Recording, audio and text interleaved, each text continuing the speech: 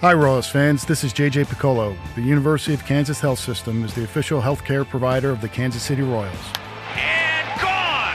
Trust the same experts who make the right call for the Royals and go to kansashealthsystem.com/Royals. The KC Legend Show on Sports Radio 810 WHB. Live from Hollywood Casino at Kansas Speedway. Here's your host, Sterling Holmes.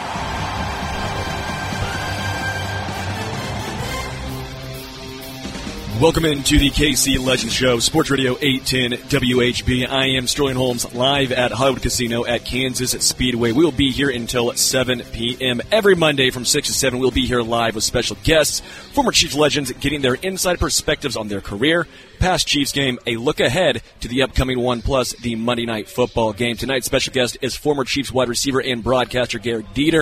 Gehrig, how are you? I'm doing well. I'm locked in on the baseball right now, so my mind's out of football, but football's kicking off here soon, so we'll be locked in a minute. Well, what better place to bet than right here at Hollywood Casino? Exactly. We got all these TVs, you got live betting options. Yep. It is a very good time. Now, who do you have tonight's game? Baseball game, before we get football. Okay, baseball. My buddy, I bet with my buddy, he was leaning towards Braves early on in the day. I was leaning Phillies, and I kind of let him make the final decision. I'm like, just go with your heart. He's like, all right. And it goes 1-0. I'm like, oh, man, this dude went with the Braves. And then he told me he bet Phillies, so I'm in a good mood. You're in a good mood for now. After that two-run shot, you're feeling a little you better. You never know what's going to happen, though. The casino games, though, what's your go-to? Blackjack, if I had to pick one. Okay. I just like to sit down. I like to sit there for a few hours, have fun. I'm not trying to break the bank or anything, but I like to. It's a fun game just to sit with your boys and just deal cards. It's a great game, but I'm so bad. Like, I understand it's like it's impossible to be bad. Well, not bad, but what's the word? It's impossible to be like really good at any casino. So it's like, as long as you're having fun, I think when you're here to try to break the bank, I think that's when it gets worse. So as long as you're having fun, that's the main deal. I have a couple beers and hang out. I do want to get into the Chiefs now. Chiefs sit here at 4-1. Yep. It feels like the offense has yet to fully click. Mahomes, the wide receivers, it just seems a little bit off. But the Chiefs lead in the AFC, and yet folks are out here freaking out. Their only loss was to a NFC opponent, Week 1.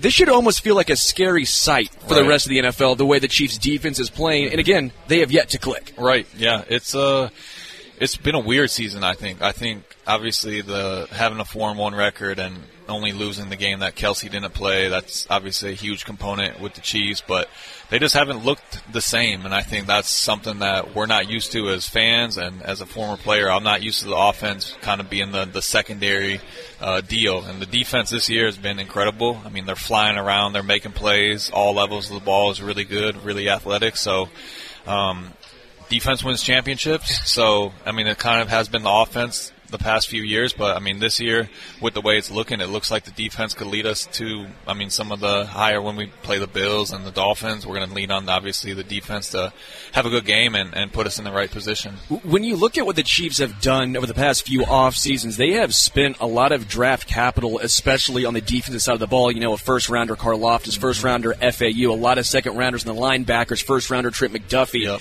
To me, it seems like an effort to try and improve this defense. To me, it goes back to what New England did with Tom Brady and Bill Belichick. It was, all right, we know Brady, given a good offense, can put up 35. Yep. But let's also help him out so he doesn't have to score 35 a game.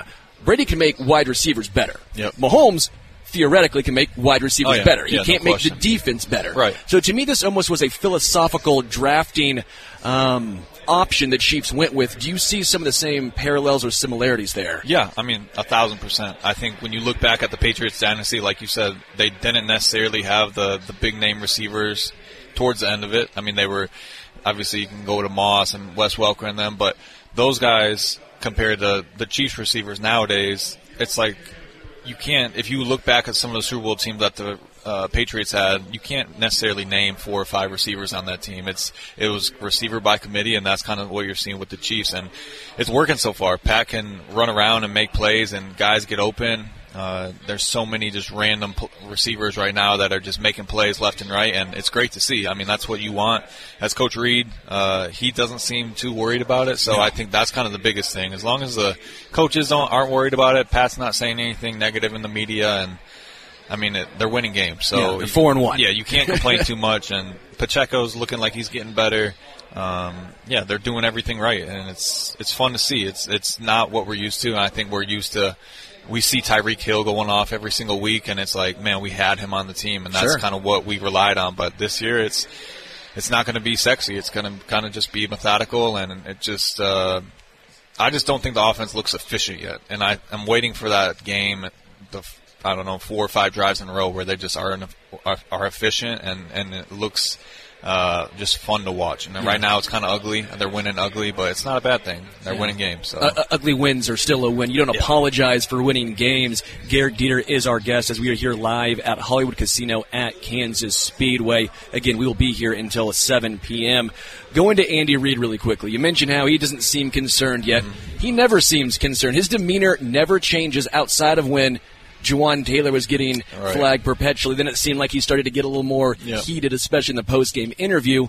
But Andy Reid's demeanor hardly ever changes.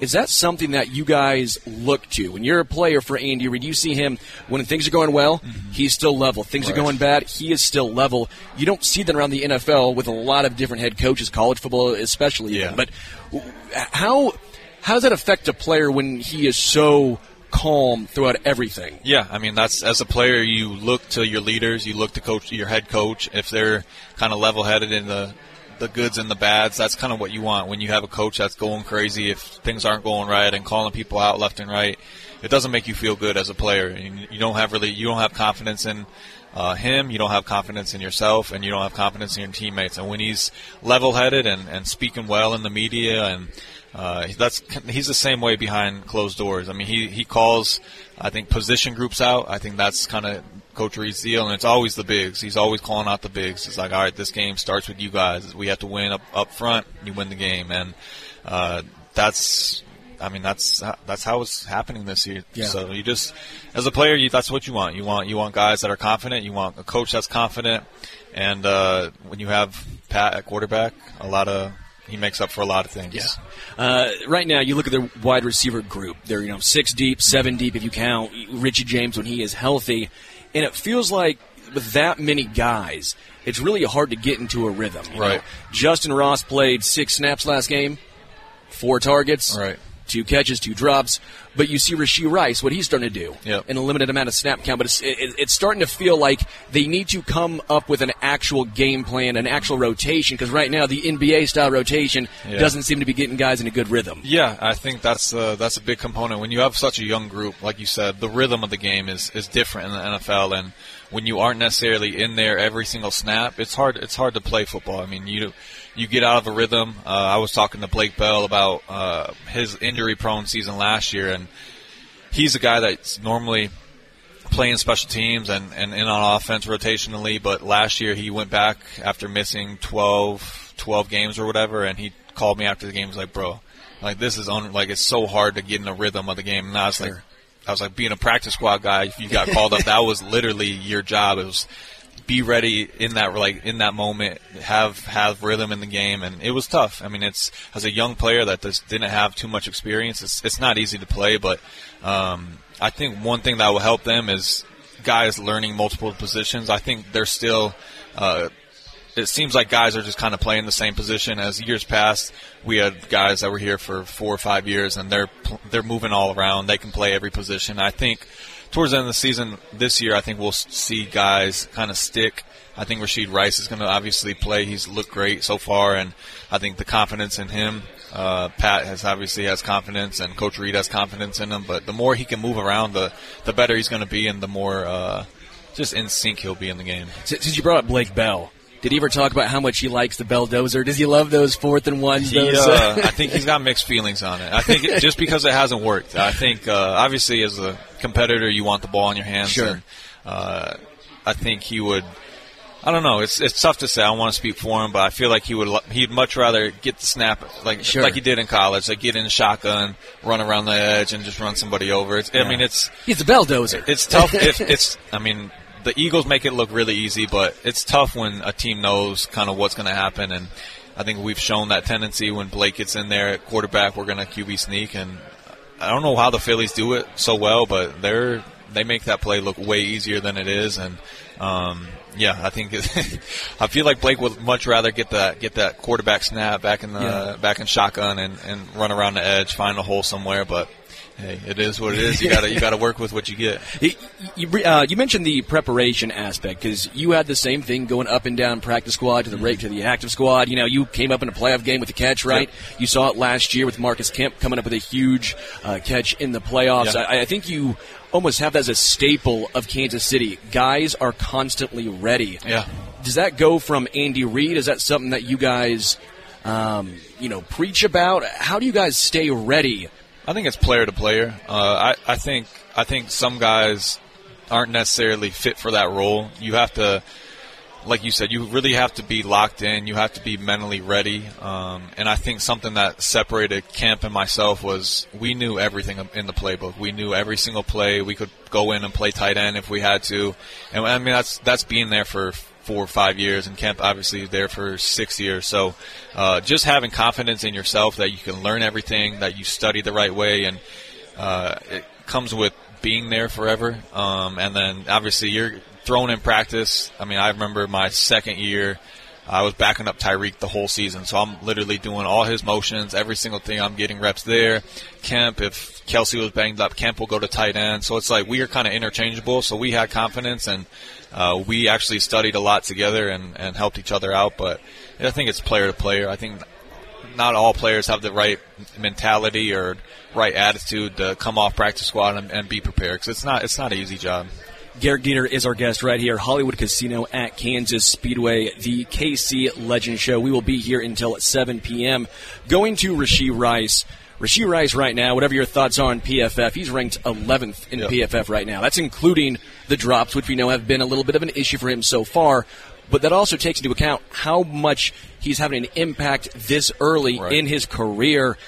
He's starting to look like the outlier of an Andy Reid rookie wide receiver. Yeah. How impressive has Rashee Rice been so far, so early into his young career? Yeah, he looks awesome. I could speak more on it if I watched kind of the game tape and saw everything, but just from watching him, the plays that he is in, he looks like he's playing fast. He's obviously comfortable with the positions that they have him in. And when he gets the ball in his hands, he just kind of looks different. There's guys that catch the ball and kind of get upfield, get a couple yards, and it just kind of all looks the same speed. When he gets the ball, it looks a little bit faster. I mean, he looks like a Sammy Watkins if he was healthy, 24/7, and that's something I think Chiefs should be very excited about. I think he's got a bright future, and it seems like he's a great kid, and everybody likes him. Yeah.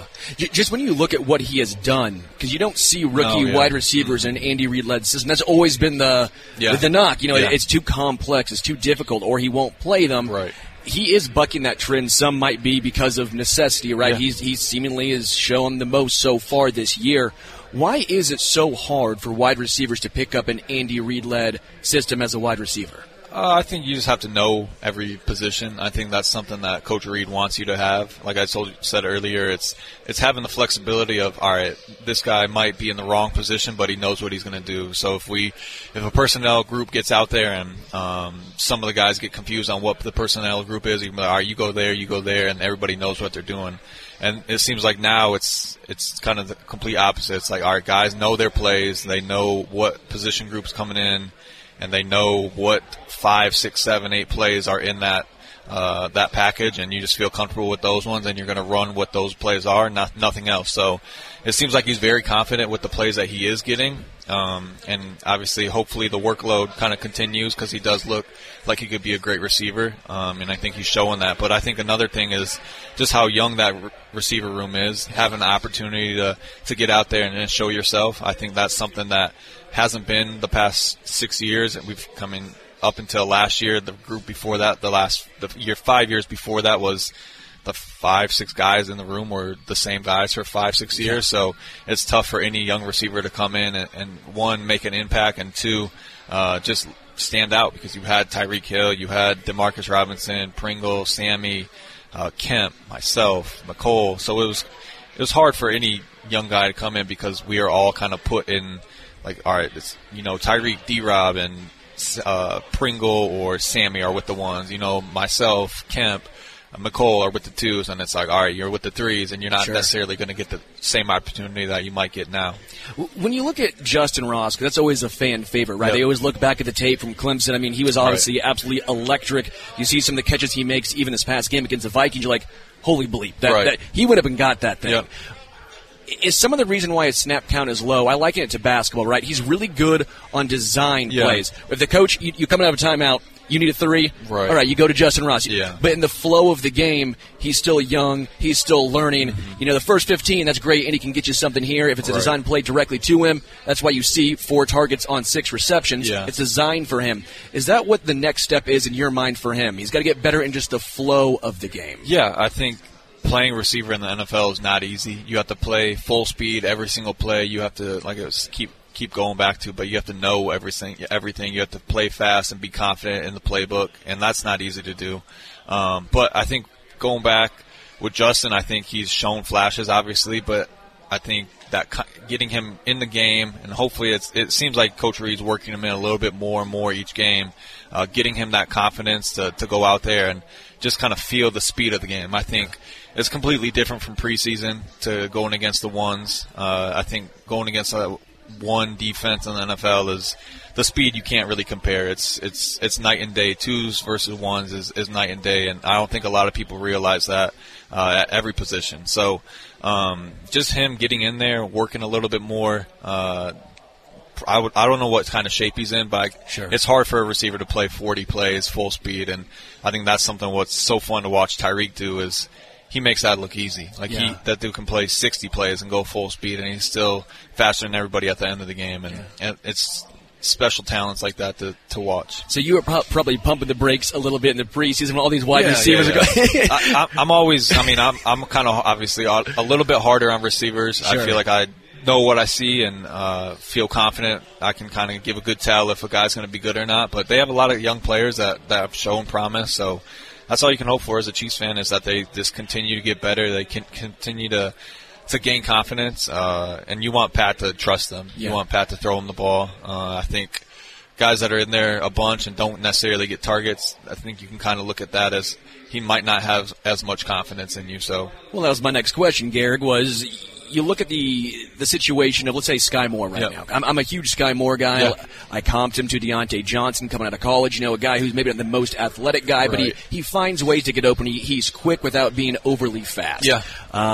We've not seen that from him yet, and I've seen a little half and half. You know, some of the analytical community, the all-22s are saying, all right, Sky Moore is getting open. Right. And then other people are saying, yeah, he's not getting open. Yeah. Is it a lack of separation? Is this a case of Mahomes isn't finding the trust with him? Where do you find that line between separation and lack of trust? I would weigh the trust factor a little bit more. I mean, obviously, I don't know what's going on in the building, so it's hard for me to say. Like, I don't watch the game film. Like, I don't necessarily see if he's open every play. But when you're playing that much, I think you expect a little bit more production. I think he's obviously shown flashes that he can run great routes and has great speed and looks different after he catches the ball. But I just think he needs to put it together. I don't know if he's not the 1 or the 2 on each play. Like, I mean, obviously Pat has his progressions that he goes through and then he makes a play, but if he's not that 1 or 2, it's not hard to get the ball, but it's a little bit more difficult, and it's unfortunate that he's playing that much and doesn't get as many targets and as many catches, because obviously if you're playing that much, I feel like you deserve a little bit more. So hopefully he does get some more targets and more catches. Keep going back to it, get that confidence going. Sure. And as a receiver, if you get confidence and you feel like you're playing at a high level, you kind of go back to what you came out. Like if you were in college going for 1,000 yards, you feel like you can do that over and over. But if you're in there and playing 40 plays a game and you're not getting a catch, it's like, damn, I might be getting clamped up. Pat doesn't trust me. What's going on? So it's weird to see, but it's a long season. We're only 5 games in, so a lot of things can happen in the next 12. I always say in ordinary man terms, right? I didn't play in the NFL, didn't play college football, wasn't playing D1. Yep. In normal terms, in softball, when you're hitting the ball well, you're like, oh, that ball's gone. Right. Every swing. In golf, I'm a pretty big golfer. When you're hitting the ball well, you're like, I know this drive's going straight. I know it's not a snap. But when things are going wrong, you start to question yourself. Gehrig Dieter is our guest right here at Hollywood Casino. Before we go to break, You played at 3 different colleges. Yeah. You played at Bowling Green, SMU, and then Alabama. How different was your experience at each different college, right? I mean, those are 3 different levels, it seems like. Yeah. And then eventually you went to the SEC. You had some nice success there at Alabama. What was that like, your college experience? So I started at SMU. I think SMU and Bowling Green are pretty comparable talent-wise. SMU might have a little bit more talent, but it's SMU was, you learn a lot going to your freshman year. I played as a true freshman and thought I did pretty well, but some things happened and I just wasn't loving football, and I needed to get closer to home and get with the coaching staff that I kind of liked a little bit more.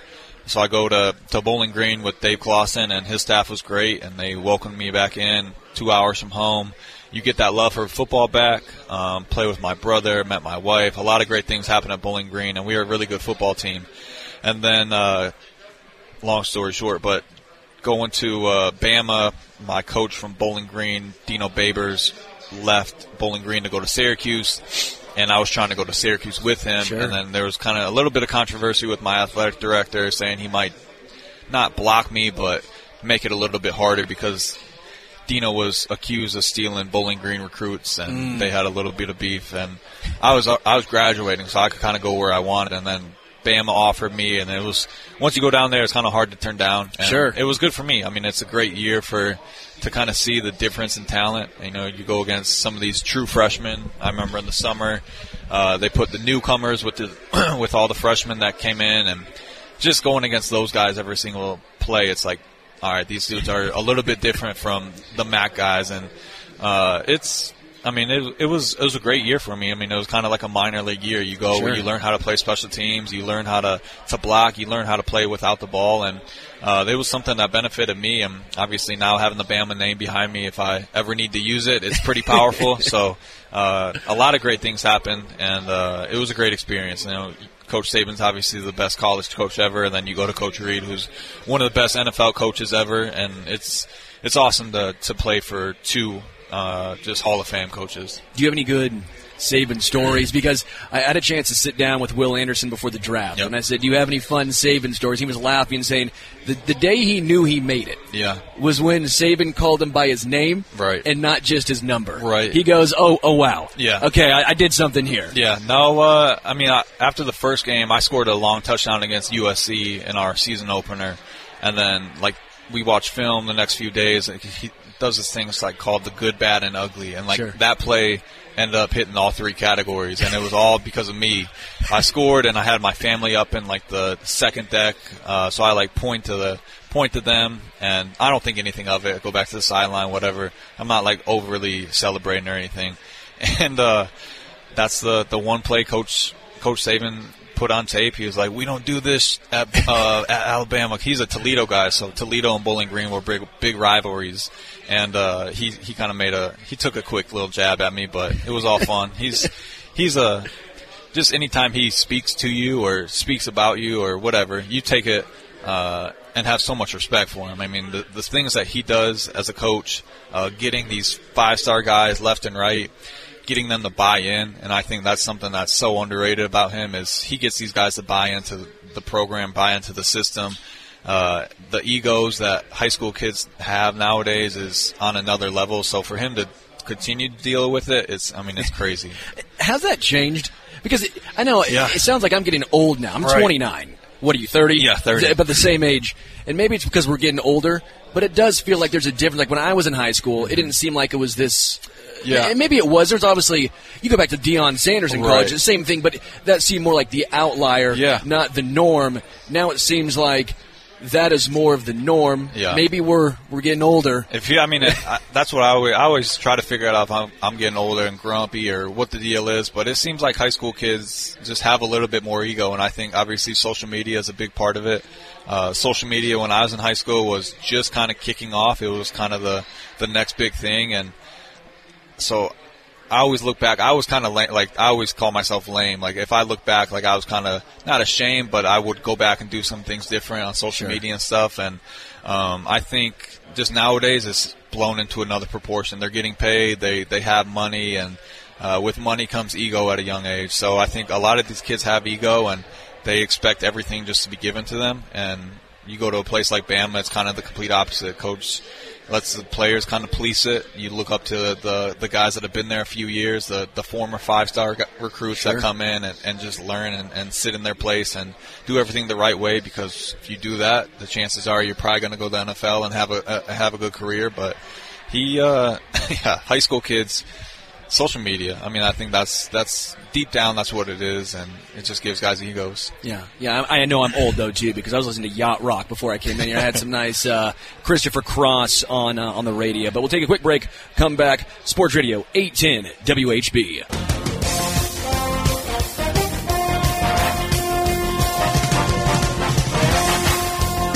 Welcome back to the KC Legend Show right here, Sports Radio 810 WHB. Again, Sterling Holmes here live at Hollywood Casino at Kansas Speedway from now until 7 p.m. Gehrig Dieter is our guest. Gehrig, we were talking about the 49ers right there in the break. One, they look unreal right now. We had a little parallels here between what the 49ers are doing and what Miami is doing down there, right? Mike McDaniel's a Shanahan disciple. Oh, yeah. You don't always see those translations actually work. We're trying to see it work down there. How impressive have both of those teams been so far? Obviously, the 49ers last night just dismantling the Cowboys, pulling Dak Prescott early into the fourth quarter. Yeah. Crazy. 49ers seem like a wagon. I mean, it seems like they're smoking everybody. They're beating the good teams and making them look bad. Like, Cowboys are a good NFL football team, and the way that they made them look last night, it looks like they're unstoppable. So if they stay healthy, man, they're going to be tough to beat. I would love to obviously see the Chiefs play the 49ers again and see how that ends up. But, man, seeing what Miami does, I don't think there's – a lot of people compare them to the 18 Chiefs when the offense was just scoring, 37 points a game, and the most exciting football you can watch. Like, every play could be a touchdown. And that's what you're seeing in Miami. It's, like you said, you don't necessarily see Shanahan's system work everywhere else other than there with the Niners, but he's doing a great job of being creative, moving guys around. I don't think anybody moves around more than Tyreek, and to get him the ball in so many different facets, if it's motion, going outside, coming in, backfield, whatever, that's where you see, one, how smart Tyreek is, one, how smart Coach McDaniel is, and just seeing that stuff, it's impressive because it's not easy to do. To get your star players the ball when the other team knows that's who you're trying to get the ball. You see that a lot with Kelsey. Coach Reed moves him around every single play. And, the 49ers, though, man, they're going to be tough. And they finally start using Kittle as a receiver. You see it like once every 5 games with him. I mean, I get it. He's had some injuries as well. And we're never going to live down this Kelsey-Kittle talk because it's clearly Travis Kelce. Yeah. It's not even close. But George Kittle's a great tight end in his own right. And you're sitting here just watching him toil away at times, use him as a receiver. You're seeing some of that with Kyle Pitts down there in Atlanta. Right. You're hearing a lot of fans on Twitter clamoring to save Kyle Pitts. Yeah. Do you ever think that Kyle Pitts could be the heir to the Travis Kelce throne? Is that something that you would like to see, a possibility, or is that a little too far-fetched for you? I feel like it's far-fetched. I think comparing anybody to Kelce as coming in and playing behind him and trying to learn to do what he does, I think, he's played the NFL for a long time, and I don't think there's not too many players that have the freedom that he has on the football field. This seems like Coach Reed gives him a lot of opportunity to kind of do what he needs to do to get open, and you're seeing that a lot this year. It's hard to recognize what plays they're running. I try to watch Kelce. I'm like, all right, what are we doing here? He doesn't look like he's really running a route, but he gets open and gets the ball. So it's different. I mean, that's kind of the same thing in every position. If you're elite and you're one of the best of all time, you have freedom. You've earned that freedom to kind of do what you want on the football field because you know it works. And I think the Kyle Pitts situation is interesting. It's hard to judge from the outside. You don't necessarily know if he's a hard worker, if he loves football, if he's a smart football player. There's a lot of factors that go into it Kelsey's all those intangibles. So it's interesting to see. I mean, I think there's been some Twitter clips I've seen that he just doesn't look very athletic and look fast, and it could be a big factor of things. It could just be he's not confident, he's not happy where he is, or they just doesn't think they're using him right. There's a lot of different ways, but I think Kyle Pitts, it seems like they're solely use him as a receiver. And Kelsey, he does mix around. He puts his hand in the dirt, but it's different. I mean, you gotta, as a receiver, I think there's a different speed. And I know Kyle Pitts has a fast 40 time, but the in and out of breaks, defenders are really, really good. So it's you hope he plays a little bit better and gets the ball a little bit more, but it's hard to argue that anybody can keep up with Kels. Gehrig, way to have a level, nuanced take on Kyle Pitts. I think you might be one of the first ones out there to actually do that. And speaking of level, nuanced takes, that's not happening on Twitter in regards to every time the Chiefs win. Mm-hmm. This must be a new phenomenon now where you go back in a game and find a missed call and say, and by the way, it doesn't even have to be a right missed call. You can see the refs coming after and say, hey, no, that was actually the correct. Doesn't matter once it's out there and you get enough people yelling. You saw it in the Jets game. Yeah. You saw it against the Vikings. Yeah. Is this the new normal? Is this the new normal for Chiefs fans where they have to deal with anything to almost bring them down to take away from their accomplishments? Yeah, I think, like you said, there's a lot of people on Twitter that really think they know what they're talking about, or they have the right idea in their head. But it's interesting.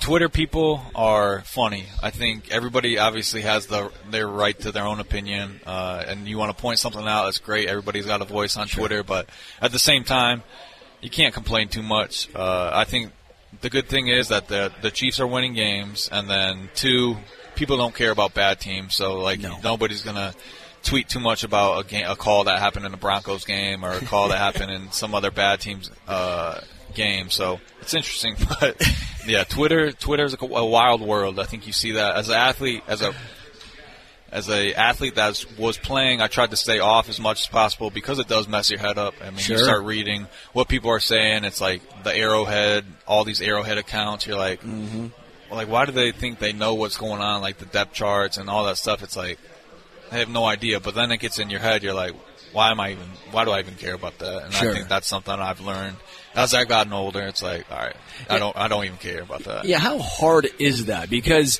you're seeing all these people have a take about you, and then you feel like you're not allowed to give your side of the story. A lot of times, the real side of the story out there. And you've seen players a lot of times just here in Kansas City. Tyrann Mathieu, Anthony Hitchens had one. Correct me if I'm wrong, Hitchens always seemed like a very level-headed. That's awesome. Just never made any noise, and even it got under his skin. Yeah. We saw it with Kadarius Toney a little bit. Yeah. I mean, how hard is that for a player to try and keep your cool in these situations? Yeah, I think you have to have a good backing behind you. You have to really. I think you have to have people to talk to. I think if you're by yourself and read those things and don't have a couple buddies to send it off to, you're going to say some things that it's the truth. It's on your mind, and it's what you want to say. But at the same time, you can't go down to that level of it's like this guy is probably a nobody. He's just trying to get under your skin. He thinks he knows what he's talking about. He doesn't.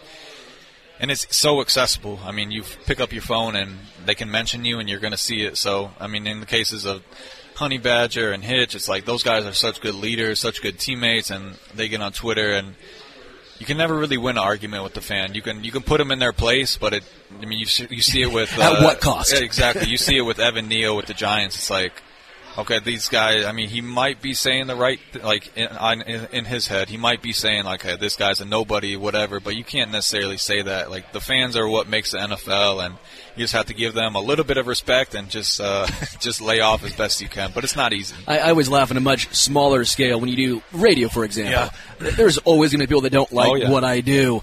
The amount of times I've been called a knockoff Jim Rome it's astounding, and you got to laugh. Yeah. I mean, that's what it comes down to, and I can understand from a player's perspective how hard that must be. Yeah. I will say, someone who had some comments, Sean Payton, right? Going into this year, and I said, let's pump the brakes a little bit, Sean. Right. Don't get me wrong, I think he's a good head coach, but he also had Drew Brees your whole career. That obviously makes things a little easier. Yeah. When you come in and start throwing a lot of shade at the former coaching staff, I said, that's fine, but you better come in and be 4-1, not 1-4. You better not get a 31 spot dropped on your dome by the OC, who you called one of the worst coaching jobs in the history of the NFL. Yeah, it's hard to. As a player that was in the NFL, I think you see how much coaches respect each other. I think they have it's almost like it's just, I think, just that respect factor amongst coaches. All coaches kind of like each other. All coaches kind of know one another. So it's like if you talk bad about a coach that just left, and it's like it's a lose-lose. Like I was saying earlier, there's win-win situations, there's lose-lose, and that's a lose-lose all the way because it's nothing good is going to come out of it. You could end up having that coach on your staff down the road, or he might be a head coach and you need help, or whatever, whatever the case may be. And I think you saw that at the end of the game, how happy the players were of the Jets that they beat the Broncos, and everybody's going up to Hackett and showing them how much they respect him and how much they care about him. And you see the Jets coach go over and tell Peyton to stay humble. I mean, it's at the end of the day, NFL it's a humbling league. I mean, it's not easy. You go to, obviously Sean Payton did a lot of great things with the Saints, but you go to another team where you don't necessarily have all the right fits for what you do and who you are as a coach. I think you're seeing exactly what that leads into. Do you think there's a lot of that around the NFL? Obviously, you see Miami putting a 70 spot on them. Then you see Zach Wilson, the Jets, go 31-20 against them. Yep. Again, the Dolphins could have broken the record, but to me it was almost more humbling, as you put it, to say we had the opportunity to, we chose not to. Yeah. Do you think there's something of a coaches' union, as you mentioned, saying, all right, we're going to try and give it to Sean here. Those comments don't fly. Yeah, I think that's definitely obviously the case with the Jets. I think they made a point to let that know. But I think if you look at just coaches around the league, I think every coach knows how hard it is to win games, and it's the NFL's not easy, and I think people take it for granted when teams are great for even just good for an extended period of time. I mean, you see that. I'm a Yankees fan, so like this year was hard for me to watch because they didn't make the playoffs. But at the same time, poor you. Yeah, they finished 2 games above 500, and I look at the Royals. They're like they win 50 games, so it's like there's different ways about it, but at the same time, it's not easy to win in pro sports. Everybody's doing their job. It's just you find the right fit, and some fits are better than others, and obviously it doesn't seem like Sean Payton has the right fits that he wants, and it seems like he'll probably make changes in the offseason. I mean, I'm seeing it on Twitter every day that every player on their roster could be up for trade, or he's nobody's safe basically. So you never really know, but he was in New Orleans for such a long time and was a good team every single year, and you go here and it's obviously a little bit different. We are here live at Hollywood Casino at Kansas Speedway. Gehrig Dieter is my guest. I want to talk about the grass versus turf debate. I don't know if it's even a debate anymore. It seems like almost every single player is all in on taking turf out, making it all grass. You saw Travis Kelce yesterday. How much of that was turf? How much of that would have happened on grass? We may never know, but the fact still remains. It feels like there are more major injuries on turf than on grass. Are you shocked the NFL has not done something different here when you have all your players, the biggest asset to your business? If you want to think the NFL is a business, because obviously it is, the biggest asset is the players. Right. They want one thing, and you're still dragging your feet. Yeah, it's disappointing, I think. I think it's not – I mean, NFL makes so much money. It's not like it would put a financial burden on them to put grass in at every single place that has turf, and – if you talk to any NFL player, you want to play on grass.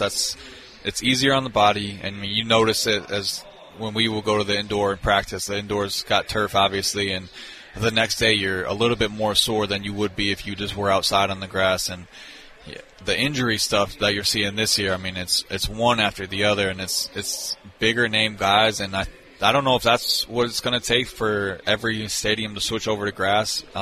It seems like I don't know. I think Pat would have to call the NFL out, or seems like the Swifties are calling out the NFL right now, and I don't know what it's going to take, but it's not good to see because like the Kelce stuff, man, that could have been a season that could have ended his season. It could have put a really big burden in the Chiefs' season. I mean, you don't want your number one guy going down in a non-contact and something where if it was on grass, it looked like his foot might have just slipped and he would have fell instead of it buckling, but it's I just remember how my body felt on turf versus grass, and it wasn't even close. Yeah.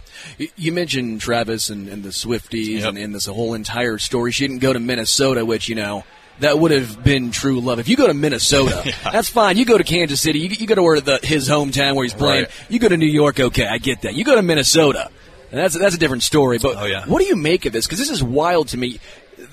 The Kansas City Chiefs, they're not New York. Right. They're not Hollywood. It's not Miami. It's not Chicago. Yeah. You're in the middle of the United States, and they are bigger than anything right now. You have a tight end, the number one player, the number one tight end in the NFL, Travis Kelce, dating the number one superstar, pop star in the world. Yep. How crazy is this? Yeah, it is crazy. I mean, obviously, I think the success that Kelce has had the last few years and his podcast and just how much he's been on TV obviously opened a lot of people's eyes and just kind of shown the type of guy he is, and a lot of people obviously want to be with that type of guy. So, good for him. I'm happy for him. It seems like he's happy. It seems like she's happy. Obviously, everything that he does now is going to be in the spotlight, which is obviously a little bit different. But if there's anybody that can handle it, it's obviously him. And he's got a lot of confidence, and he's a... Oh, him? Yeah. He's got confidence? A little bit. He's got a lot of confidence, and he handles things the right way. He's a good dude. At the end of the day, he's not going to... Like I was telling the guy I was talking to over break, like, he's going to treat people right. You never really know who you're talking to, but at the end of the day, it's about treating people right, and that's what he does. One thing I want to bring up about this season is Steve Spagnuolo in this defense. Yep. I always thought it was a little asinine. Again, we talked about social media, and it's not real life and all that, but all the, fire Spag stuff that's been going around. You see a guy who's won a Super Bowl as a defensive coordinator on 2 different organizations. Yeah. You see a guy who obviously shows up in big-time games, right? I think everyone always expects everyone to be the absolute best. They expect him to be the Bill Belichick of the defensive coordinator. You're not going to get that, right? Yep. He is a damn good defensive coordinator, though, and you're starting to see the results this year. Yeah. He doesn't have to play or deal with a ton of rookies, which he's been fairly outspoken. It's difficult for him when you have a whole bunch of rookies. Those rookies are now in their second year. Yeah. You're seeing Trent McDuffie, a first-round corner, graduate up to being the third-ranked PFF cornerback. Yep. You're seeing all the input and draft capital into the linebacker core, and as well as the defensive ends. You're seeing Chris Jones be, Chris Jones. Right. I mean, you see the speed, you see the versatility, and now you're seeing it with Spags, who likes to draw out these exotic blitzes. Right. This feels like a perfect mix for the two. Yeah, I think, like you said, since Spags got here, the defense has been fun to watch, and I think he relies on that linebacker position to obviously be the leader, and having Nick there, a player that's super smart and obviously one of the best linebackers in football, makes his job a little bit easier because that communication factor that you have to know the call. You have to be able to get guys in the right position if they line up wrong and make sure everybody knows what they're doing. And Nick has obviously showed that, and I think Drew coming in the offseason has shown that, and then Willie Gay has obviously shown flashes of he can do everything at the linebacker position. But, yeah, they have the right pieces, and Spags is a great leader that guys love. I mean, everybody likes talking to him. He's obviously an East Coast guy and fun to talk to. He's got a good attitude and good accent too. Yeah, exactly. And he expects a lot out of his guys, and I think the more that you're there, I think you see that, and you see how much guys respect him. Who was the hardest coach? Like I'm not saying like mean or bad, but just who asked the most out of you? I think it would depend on who you are. I think obviously if you're Pat, EB, Coach Reed. Sure. If you're myself, it's obviously special teams coach, Coach Tobe, and then my receiver coach, G. Lou. It's tough to say. I think it's player to player, but obviously I think you can point to EB as being a coach that's hard on the details, and I think that's what you want as a player because those details are what makes players great. And if you're not holding yourself accountable, at least there's somebody that will hold you accountable, and I think that's something that, like I said, as a player you want. I mean, you don't want everything to be spoon-fed to you. You want a coach to get on you if you mess something up, and I think that's why everybody respects EB so much. Well, and that's why I'm glad you said EB. That was the way I was hoping you were going to go with that, because now EB's gone. He's in Washington. I've been a big Matt Nagy fan. Yep. I always thought he got unfairly canned in Chicago. I mean, you go 34-31 in Chicago. You didn't draft that guy. Right. You didn't draft Trubisky. Yeah. You also get him a Pro Bowl nod. You win Coach of the Year, and Chicago says, you know what?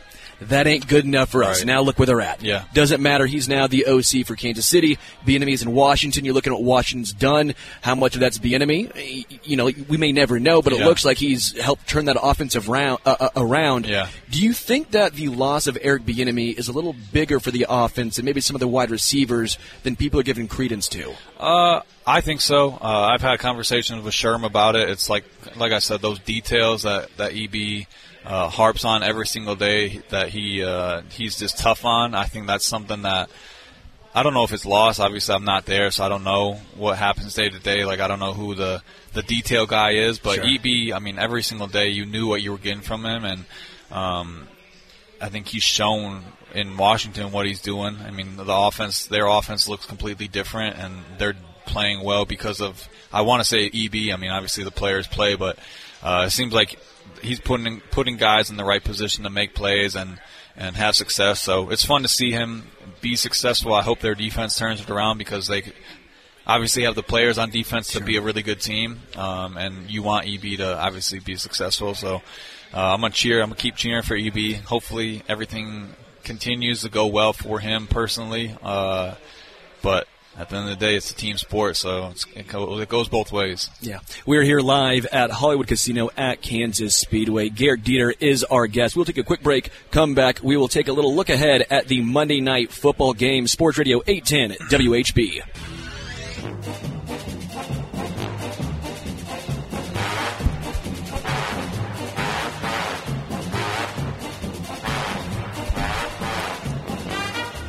Welcome again to KC Legend Show right here, Sports Radio 810 WHB. We're here live at Hollywood Casino at Kansas Speedway. If you want to watch the game, the best spot is right here, Hollywood Casino at Kansas Speedway. Thank you to Gehrig Dieter. Great having him on, getting his insights, some behind-the-scenes look at the Kansas City Chiefs. All right, tonight's game, Monday Night Football, Packers, Raiders. Raiders 1-3, Packers 2-2. Big out for the Packers. Aaron Jones. Aaron Jones is out, inactive for this game. A.J. Dillon, if you got it on the A.J. Dillon betting segment, if you bought in on that early, like your boy, I'm feeling pretty good right about now. No Aaron Jones. Davante Adams is good to go in this one. Davante Adams, revenge game. It's a little revenge game here, Dillon. Is it more of a revenge game for the Packers or for Davante? That's a very good question. I think you can convince yourself either side if you're betting on an anytime touchdown with Davante. As a dude who needs 36 points from Davante Adams in fantasy football, I'm saying revenge game for Davante. That is what I need tonight. I like it. All right, it is a 2-point spread. Vegas is favored at home. Who do you have? I'm going to go Packers. Go, Pack, go. I think Jordan Love gets it done. And Davante Adams, he won't be happy moving to 1-4. I'm thinking if you get a Jacoby Myers anytime touchdown, you might cash in. We'll be back next Monday right here at Hollywood Casino at Kansas Speedway for the KC Legend Show. Until then, we are out.